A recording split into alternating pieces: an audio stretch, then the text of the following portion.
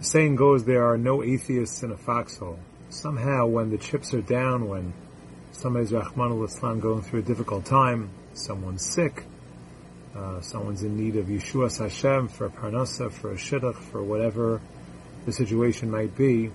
So that's when people tend to turn to the Ribono Shel Olam.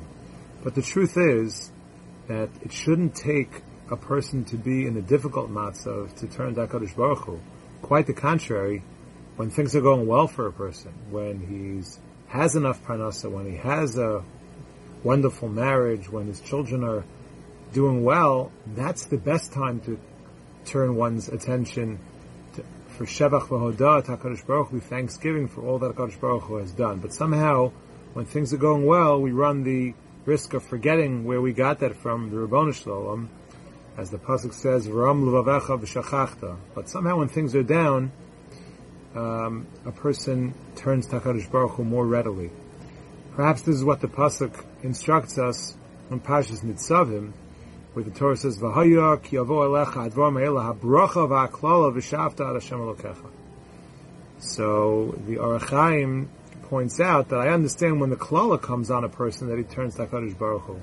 But what does the pasuk mean? "V'haya ki yavo elecha advar me'ela habracha v'aklala." So the message is that a person shouldn't have to wait for the klala in order to turn to HaKadosh Baruch Hu, but actually from the bracha itself. A person should be in a state that he recognizes the brachos that Hashem gives him. That will cause him to return to HaKadosh Baruch Hu. He shouldn't need the klalos. If we remember HaKadosh Baruch Hu during the good times, He won't have to visit on us bad times, so we should remember Him. And this is perhaps one understanding of what exactly Moshe's sin was in Parshas Chukas. All the Rishonim debate what exactly was Moshe's sin. It's not clear from the Chumash exactly what the sin is. All the Rishonim, the Midrashim, have various different opinions. Rashi quotes an interesting explanation. The Torah says, "Yan lo ha'emantem bi lahakti sheni." You did not believe me to create a Kiddush Hashem. And Rashi explains, what does it mean that there wasn't a Kiddush Hashem? Because had Moshe listened to the Ribono Shel Olam and just spoken to the rock, so Klal Yisrael would have made a Kal V'chomer. A rock that has no feelings, yet listens to HaKadosh Baruch Hu, how much more so we who would listen to Him.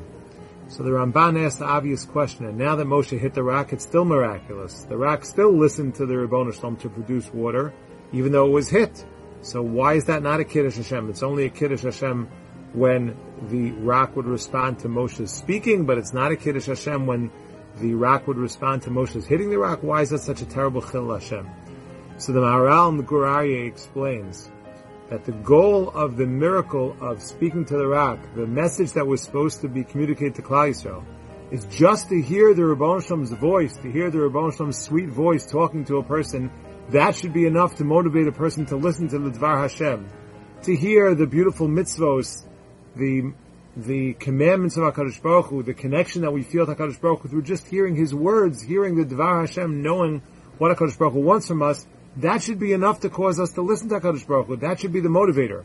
We shouldn't need to be hit with a stick. Sometimes only when a person's hit over the head, he's hit with illness, chas v'shalom, Rahman al-Litzlan, he's hit with sorrows and difficulties, then he turns to HaKadosh Baruch Hu, then he finally listens to Hashem. That was the sin of Moshe Rabbeinu. By hitting the rock, the message to Klal Yisrael is, they'd be able to make a Kal V'chomer, but only when they would be hit, they would listen to the Dvar Hashem. Had Moshe listened to HaKadosh Baruch Hu just speaking, had Moshe listened to HaKadosh Baruch Hu and caused the miracle that the rock just when it was spoken to would listen to the Dvar Hashem, Klal Yisrael would learn that just from hearing the beautiful, sweet words of HaKadosh Baruch Hu's Dvar Hashem, that should be motivating force enough for us to connect HaKadosh Baruch Hu, to listen to Hashem and to follow in Dvar Hashem.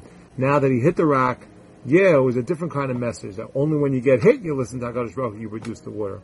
That was the sin of Moshe Rabbeinu. May it be the will of HaKadosh Baruch Hu that each of us should merit in our lives bracha and hatzlacha, only brachos, only yeshuos, and the blessings of Hashem, beruchnius ubagashmius achomili demeitav, and let us recognize HaKadosh Baruch Hu in our lives and the good things, so that He shouldn't have to remind us that He's there by hitting us, by giving us the negatives, by giving us tzaros. If we appreciate HaKadosh Baruch Hu on the good times in our life, He won't have to remind us with the klalos.